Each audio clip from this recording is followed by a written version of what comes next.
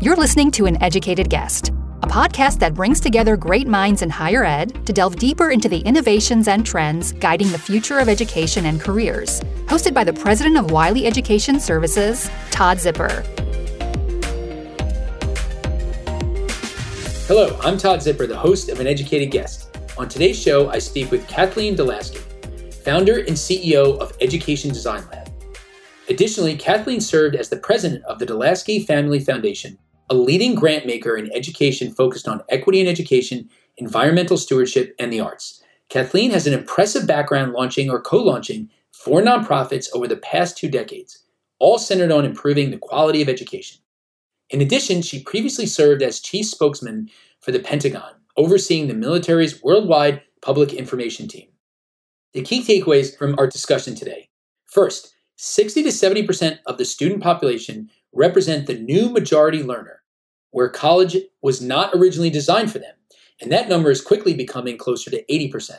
Second, one of the biggest challenges of a skills-based economy is how to create competency maps that roll into new kinds of credentials representing the 21st century skills framework.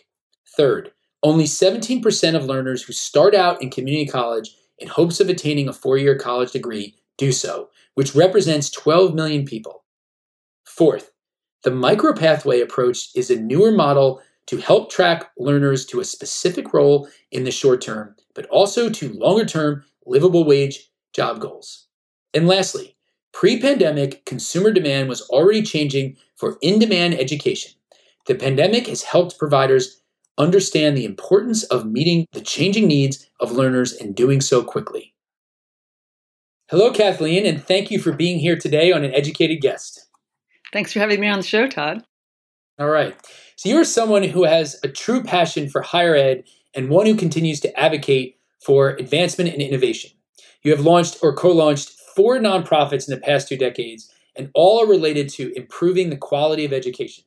So set the table here for our listeners. Tell us about your journey and your latest venture, Education Design Lab, and about its mission. Well, thanks. It's kind of hard to sum up. I'm getting up there in years. And so the short answer to my journey is that I spent a number of years in different aspects of the economy, ranging from a journalist for a number of years, which I think really helps you, ask the questions and challenge reality or try to understand reality, right? I spent a couple of years in government, which was very eye-opening. I spent a number of years working for a Fortune 500. It was actually Sallie Mae, where I learned a lot about education finance. And I was also at AOL in the early days. So learned a lot about what consumers want in the digital world. And that was in the 90s. So back when people were just figuring that out.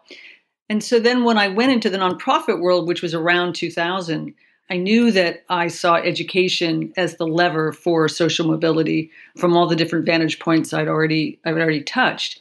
And I really saw nonprofit as the way that new nonprofits needed to be created to move among and be the boundary spanners, as Michael Crow has called them, to bring change about, or at least get different types of stakeholders who are sort of in their silos to work together. And I've done this from a couple different vantage points now, first in K-12 in the education reform movement in the 2000s and early 2010s, and then really moved to the higher ed sector, really because of my experience with Sallie Mae and seeing who gets left behind from the education finance model. We've been trying so hard to bring new groups into even seeing what their federal financial aid rights were, and just people who were taking advantage of those programs were not necessarily the people who needed them most.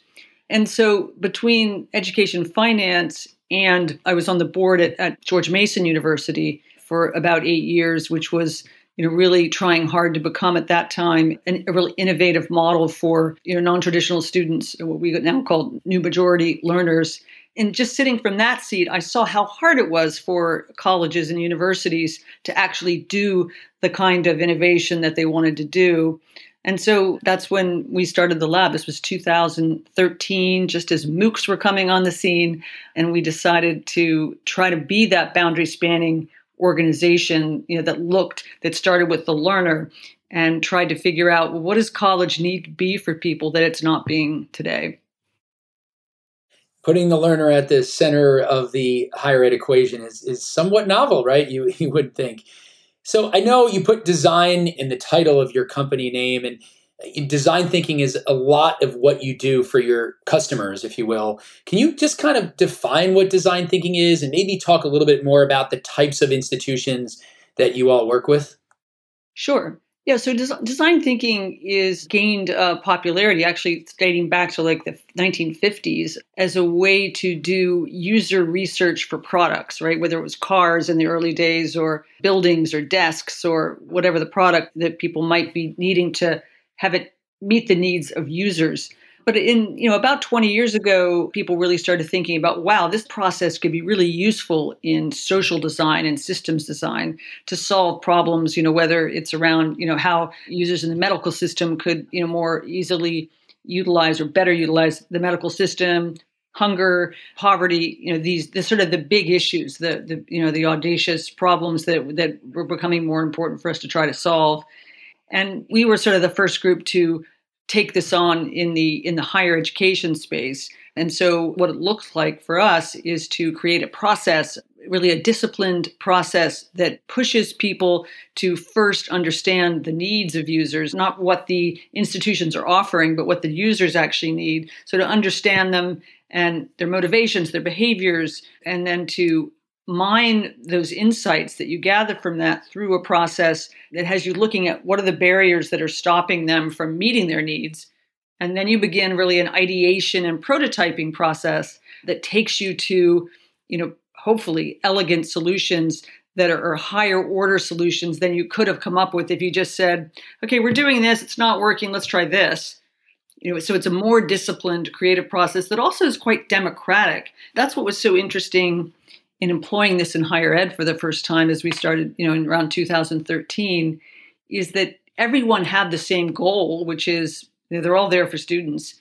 And yet the silos and the regulations and the tenure system, right, didn't allow designers of programs and designers of education at the higher ed level to actually design for students or with students. And so, by kind of forcing themselves into this process, particularly around the big questions, which we can get to in a minute, it really created for them a new mindset that could lead to not only change management, but also actual designs to prototype and begin to test in the world.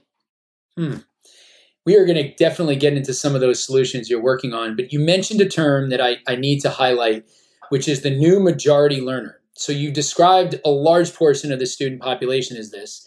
And I've seen that you've broken it down into 5 different categories. Can you really talk through the definition of what does the new majority learner look like in each of these categories? Sure. So the new majority learner for us, the definition is really all learners for whom college was not originally designed. And by that, originally, in our case, in the U.S. instance, would be, 500 years ago, you think of the universities that were created for the landed gentry, the sons of landowners, right? And they would go off to the ivory tower and the professors would teach them the great works and give them a liberal education, right? That's the model we know. And interestingly, that model has not changed very much in those 500 years. And it even goes back further in Europe, in the Middle Ages, et cetera.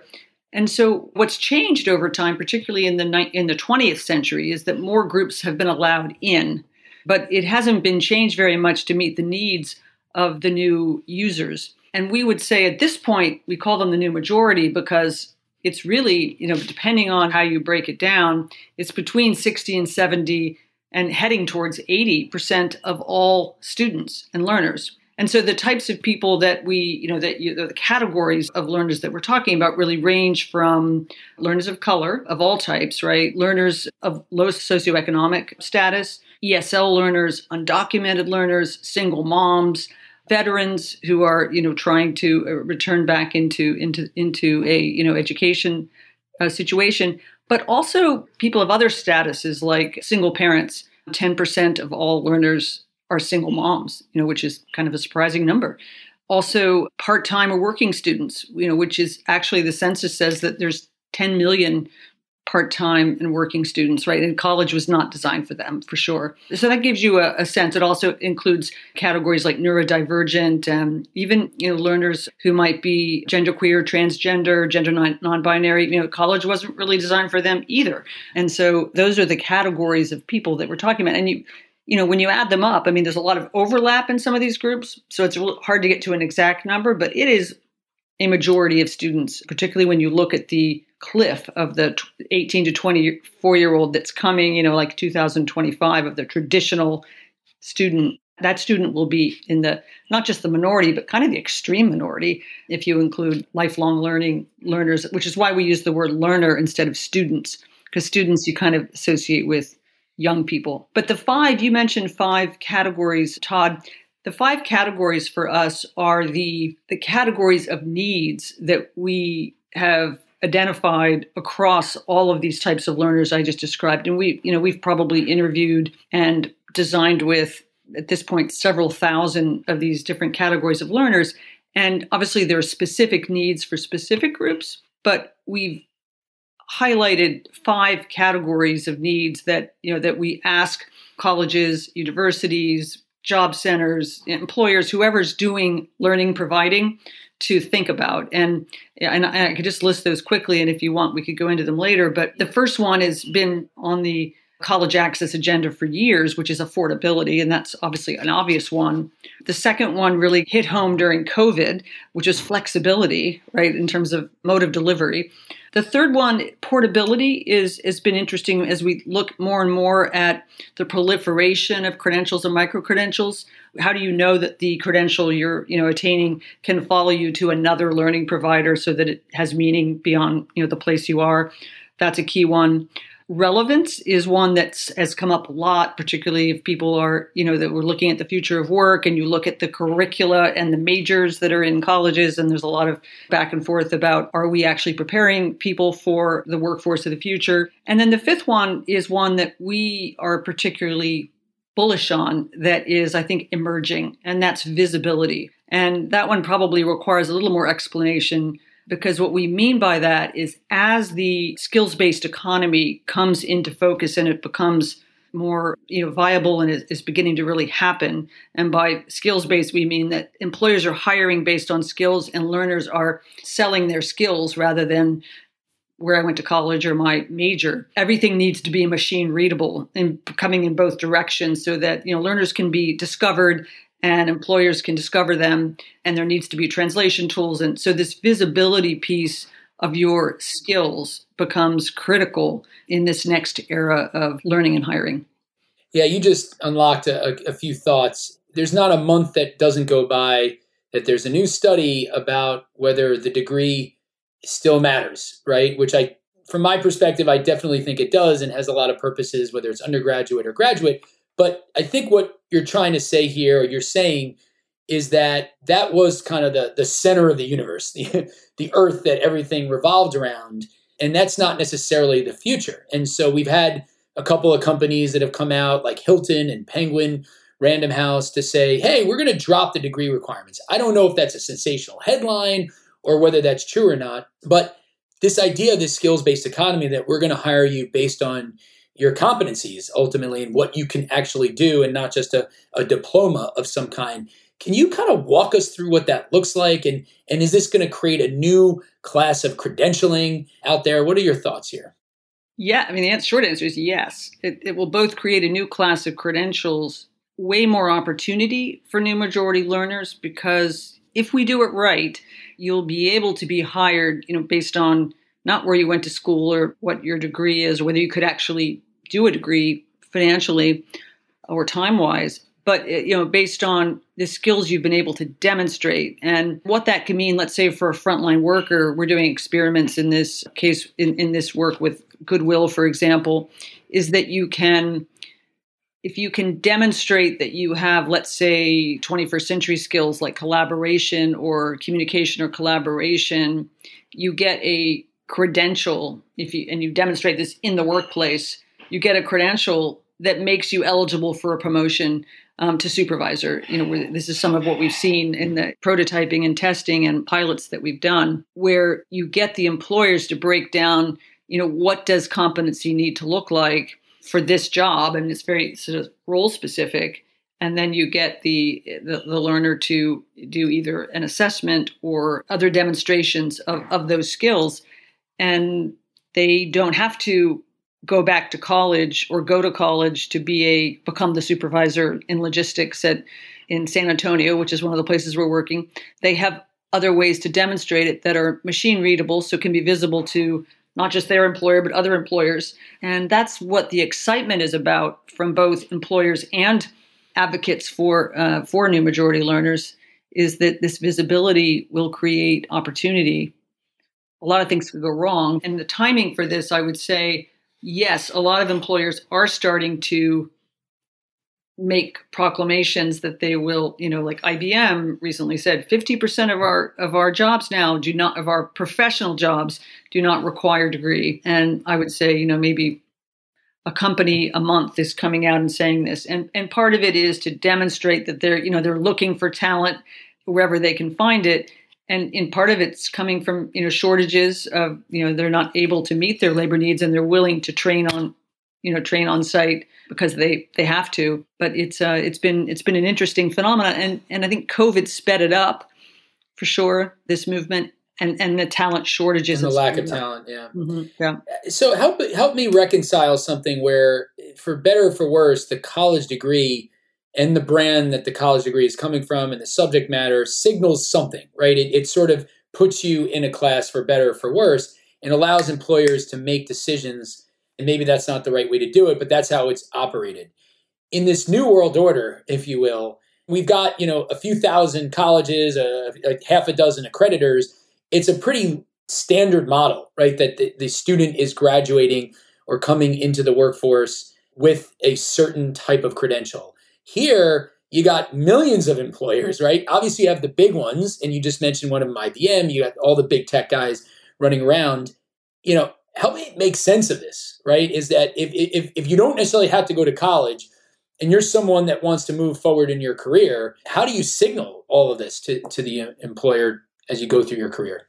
Yeah, I think you've identified what is probably the biggest challenge of the skills-based economy, because every employer, really is a snowflake, right? And when you talk to them about the roles that they want to hire for, they think about it through their lens. But there are initiatives that are trying to systematize those credentials, like the new credentials. We're doing work in this area, for example, where you identify a role, but it's a role that a lot of employers would have. Let's say cloud associate. This is one that we're doing, or logistics supervisor. And we are working at the association level, like with the Manufacturing Institute or the cybersecurity groups, right, that are at least able to kind of be the translation arbiters across their companies. And that is one of the big pieces of work to be done here, the term is competency mapping, that we need to create the competency maps that roll into new kinds of credentials. So we're trying to, sort of push parties to adopt frameworks, not just across companies, but across states, across country. And in the area of 21st century or power skills or soft skills, whatever you want to call them, we've actually identified, we've been working on this for like 6 years. So we're putting forward our own framework and trying to get everyone to adopt it so that this problem, this Tower of Babel problem, most people will call it, for the biblical reference, it mitigates that problem. And we're not going to completely solve it because lots of people want to have their own 21st century skill framework. But AI and machine learning will help on these things in the background, right? Because this is why it's possible now, whereas it wasn't 5 years ago even, is that we'll be able to map what's called the rich skill descriptors, or what they call the actual descriptions underneath the skill. And those have intelligence, or the systems have intelligence that can translate without us having to go through and do it in a bespoke fashion. But you do have to have figure out a way that the humans involved in these transactions, the learner and the job applicant and the employer, actually they have to understand the translation as well. So AI can't completely solve this problem. Yeah, I mean, the source of truth issue is a problem here, or a challenge, I should say. It feels like, this is where universities can come in, partner with employers to kind of start to create this universal source of truth around all these different competencies that can hopefully, can be universally used. There's a couple of stats I want to hit on right now and just get your reaction to. One was from the Opportunity Work, and this kind of hits on what you were talking about with the portability. Estimates that as many as 30 million workers have the skills to earn 70% more, but lack a credential to prove it. That's really powerful. How do we fix that? Right. You're hitting on one of the ones that gives us the most pain. And I mean, the way to fix it is it's easy to understand, but it's hard to execute. And that is, we have to figure out a way to translate the skills people have to job requirements in a way that gives the employers comfort to hire them without the degree. And so the effort that we have, this is one of our biggest laboratory projects right now. We call it X-Credit, which stands for experience credit. It has nothing to do with college credit. It's how can a learner or an earner, how can a person be hired for what they can do? How does that get validated by an employer in a way that de-risks that hire absent the proxy of a degree?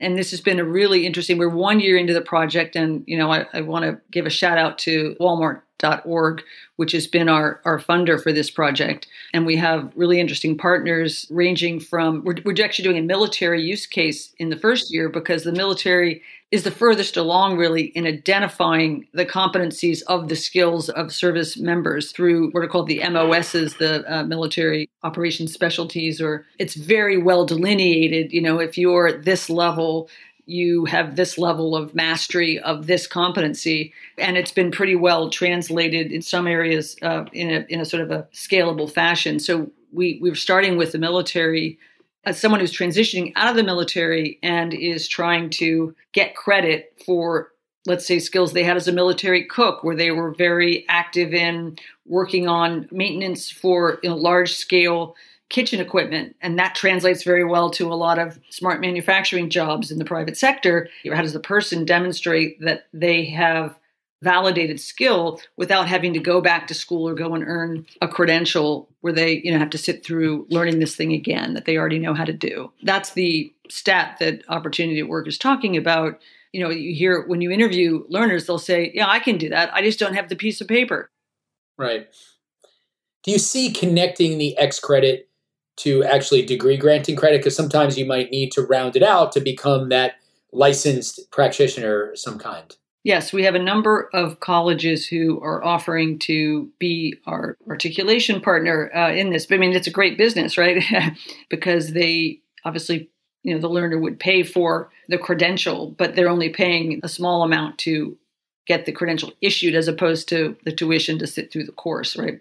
So yes, we have a number of partners. We're also looking to link up with, how ACE has a sort of a certification process. Some of our employer partners are telling us that, that would actually help. That's a signal for us. But we even feel like there ought to be signals in, let's say, customer service. If you're an Uber driver and you have a 4.9 customer service ranking score and you've done, 8,000 rides, that should count for something as a business skill in customer service. If you want to go be a call center manager or a call center something, right? Technical sales, that should count for something. And how does that translate in a way that you could demonstrate it in your wallet or your portfolio of skills or your resume, your smart resume?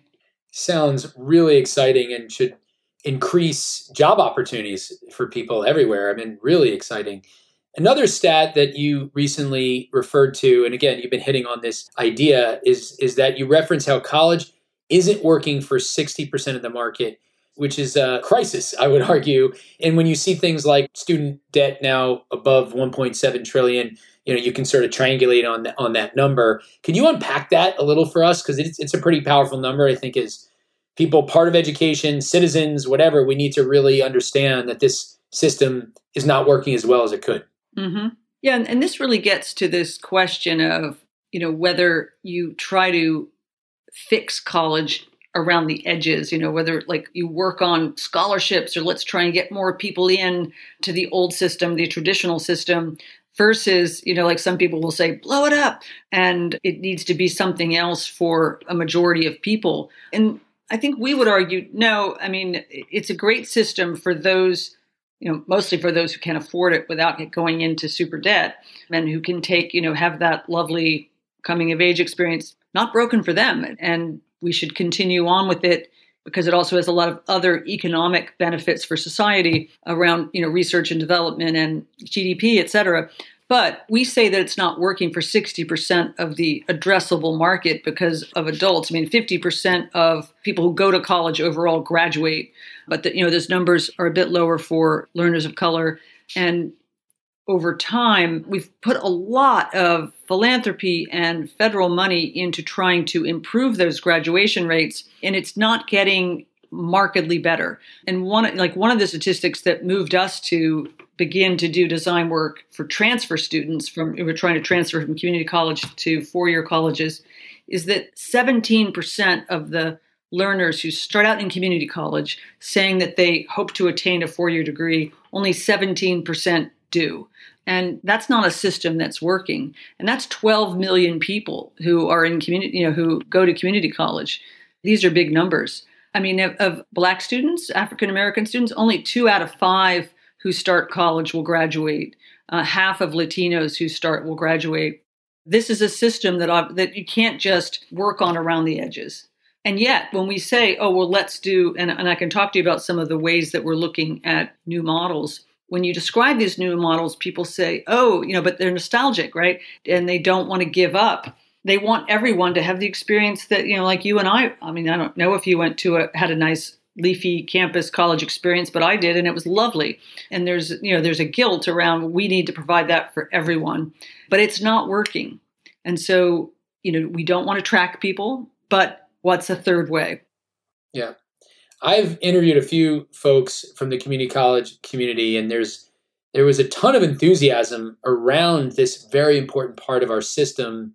Really, a year ago or so when Biden was elected, and obviously his wife was a professor for many years in this area, and so it brought a lot of attention to it. You've made it clear that community colleges can do a lot to serve the new majority learner through things like apprenticeships and whatnot.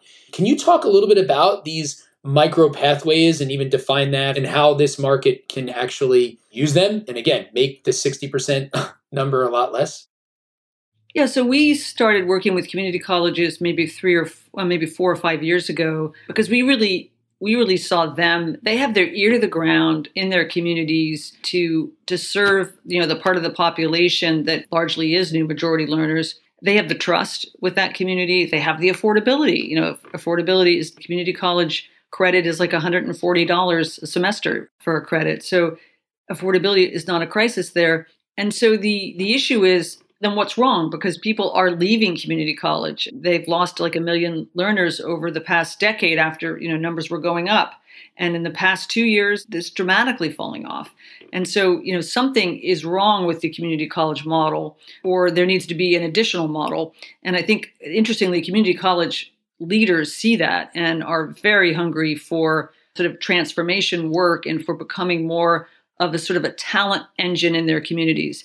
So we, in doing design work with them, have kind of landed on a strategy which is showing a lot of early promise. And that is this idea that you can offer someone to start in community college with a micro pathway. And what that is really is it's a track towards a specific job role goal that takes 1 year or less, and that gets you specifically to a living wage role. So in other words, we're not doing it for be a short order cook or jobs that are potentially dead end. And that it's all done through, kind of data driven exercises about where are the jobs in this particular community and what are the growth areas.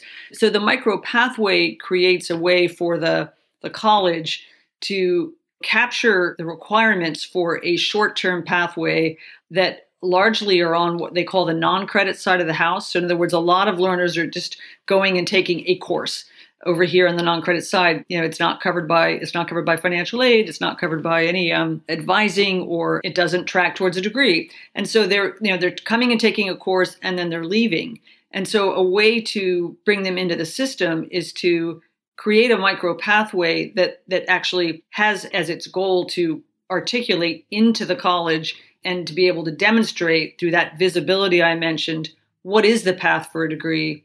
So you can take this one micro pathway and you're very hireable immediately. And you can also see how you would carry on and then, go to the next level. And we've created 30 of these with our first round of 11 colleges that we're working with around the country, including the whole state of Indiana, the whole city of New York. And we've created 30 of these, and they're just showing a lot of promise because learners are signing up, and some of the colleges are saying things like, well, this was a great way to, people could dip a toe in. What we were finding is a lot of these learners were not willing to commit 2 or more years or 2 years to taking a degree in a community college. It was too much time, too much money, and the financial aid process was complicated, but they were very willing to come in and do this often part-time course that takes them to this job because it's focused on what's the job you're going to get as opposed to, and it's sanctioned by employers because the employers are designing them with us. So the model, for instance, the community college chancellor in Pima, which is Tucson, Arizona, has described this as a new approach that he wants to use for his whole college, which is a universal design, so that you're thinking about these micro pathways as Lego links that link you to the future that you want to see in the long run. But with each Lego stack, you're very employable in the short term. And that's one of the design criteria that we're hearing again and again. People want a short-term gain financially for their families, not something that might work out at the end of 2 years when they go and figure out, what am I going to do with this degree? Can you give a couple of examples of just how this comes to life, especially when you think about the idea that skills are changing constantly. Jobs that exist today won't exist tomorrow. So yeah, great. They go for 9 months or 12 months and get a livable wage. Are they going to need to come back into the educational system? Is that sort of mapped out for them? It would be great to just put it to life with something like nursing or teaching or anything that you guys are working on. We'd love to hear about. Yeah, I'll give an example. I would say out of the 31st round of these pilots that we're doing, they're in allied health, they're in business, information technology, advanced manufacturing, building trades. And about a third of them are brand new roles, right? Where the college has never done a role like this before. I mean, one of them I can mention that Seattle is doing is called an EPIC associate. And EPIC is it's a healthcare IT play that they're actually developing with Seattle Children's Hospital. And the Children's Hospital is paying, once they started designing this with the Seattle Community College, they offered to pay for learners to do the pathway and guarantee them an interview because they were so desperate for people to be administrators for this. EPIC is a hospital IT system that not enough people know how to operate. And we're able to lay out the pathway for the learner to get the EPIC associate administrator, certificate, and then continue on an engineering path, or they can take different subpaths to either in more of a business route around administration or an IT route to gain skills there. And we're able to show them the salary levels as they go up.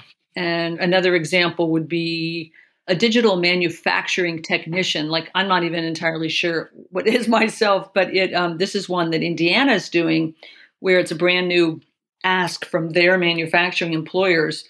And it breaks down becoming a manufacturing engineer. It breaks it down into, middle skills jobs where you can do the first 6 months, get hired, and then continue from there. We're even able to show people, I've just got the numbers here for the wages. They're able to go from earning, for example, the electromechanical manufacturing technician, which is the first job that you can do right after this few-month pathway, $23 an hour. You can then scale up by going with another micro pathway to make $26 an hour as a technician, as a digital manufacturing technician. And then if you get your AAS degree in smart manufacturing, digital integration, right, you can go up to $39 an hour. So, you get the point. But we're able to lay that out for people. Yeah, it's so tightly integrated.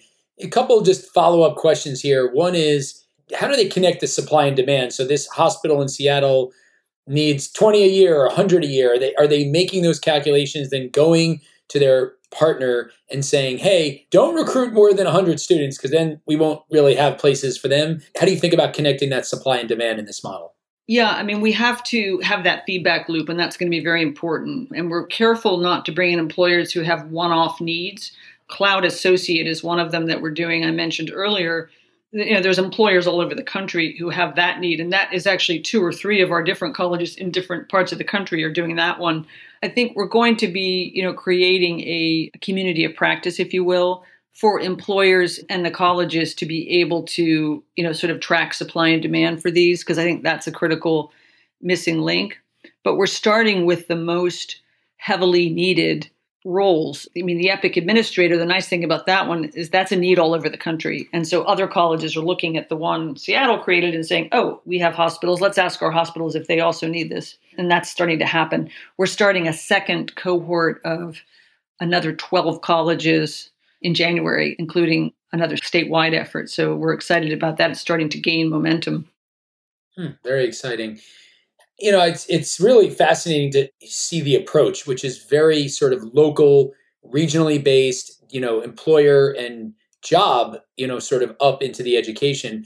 Whereas we've seen over the last several years, this explosion in these direct to learner models, like the Coursera's of the world and edX and Masterclass and so on and so forth. How do you think about that, in terms of working within your view of the future?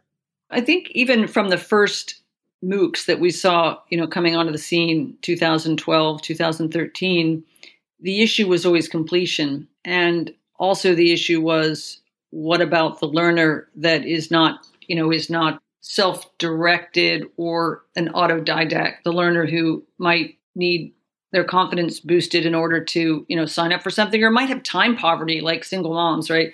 And so, we would argue that a pretty significant part of the addressable market for new ways of learning is either not going to sign up for a Coursera course because they don't it's just out there hanging by itself out of context, or they need structure.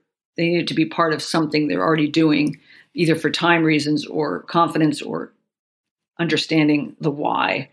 Those courses are great. Those things are great. And what you see a lot of community colleges doing is then trying to bring those things in. We don't have any data scientists here to teach data science stuff. Let's figure out a way to, bring those learnings in, but in a human touch kind of model. And I think that's one of the hot areas that you see coming online now. So we're getting close to wrapping up here. I'd love to get your perspective on the pandemic as an instrument of change. We're still unpacking the numbers from, the fall 2021 cohort. It seems like similar to fall 2020, where undergraduate was down considerably, especially community colleges, graduate enrollment slightly up. How do you think the pandemic has sort of pushed certain changes, hopefully in good ways, around education? We've witnessed in colleges a Herculean entrepreneurial spirit of people figuring out how to pivot on a dime and deliver what learners needed, and often in kind of dangerous circumstances for their own health of professors and administrators. So I've just been really impressed, just generally, that has to be said. And as far as how it's helped accelerate the pace of changes that needed to happen anyway, it certainly has. And I think it's partly because consumer demand was already changing, where people wanted faster results. They wanted just-in-time learning.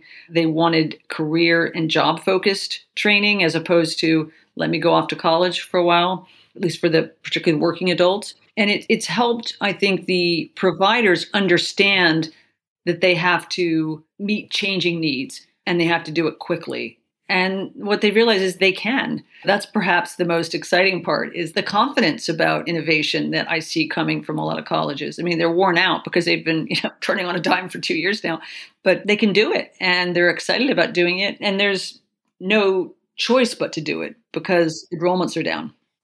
Exactly.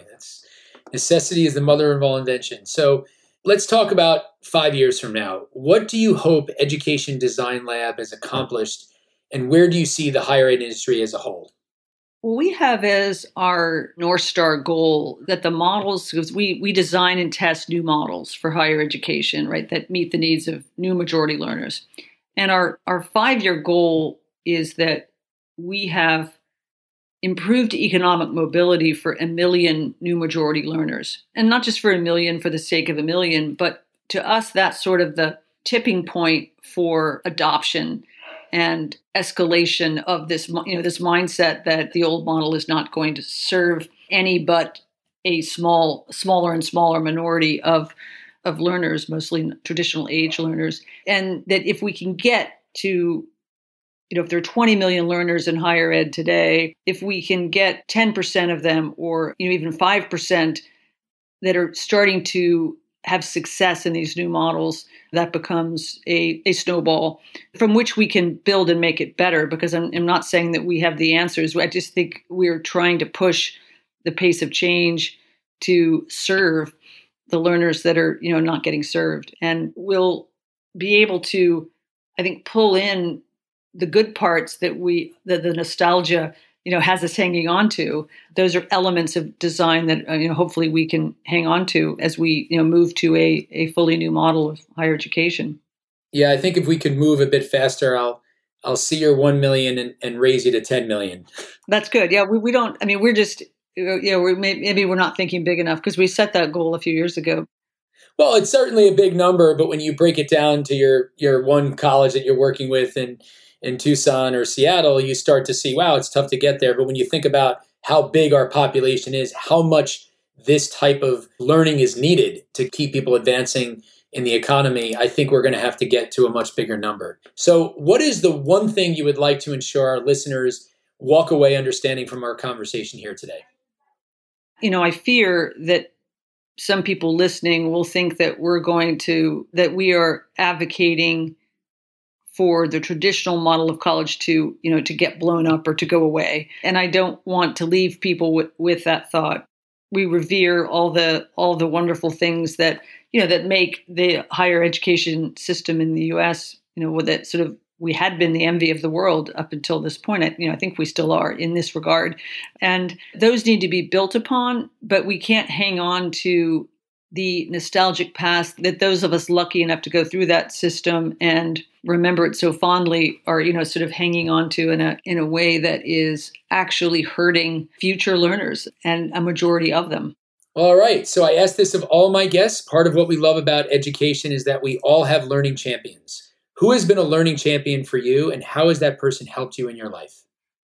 I'd probably go all the way back to high school. For me, I had an English teacher in both 10th and I had her again in 12th grade. I went to one of those huge public high schools where you felt like nobody was paying attention, nobody cared.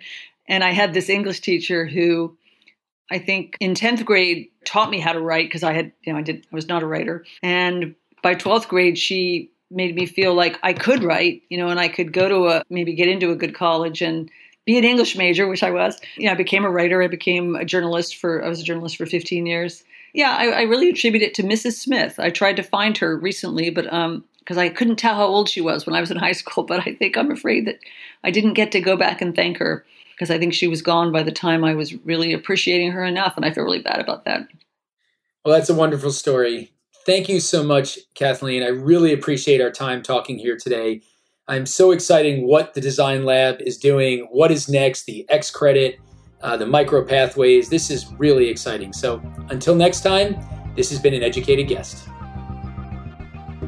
Thanks for joining us on today's episode.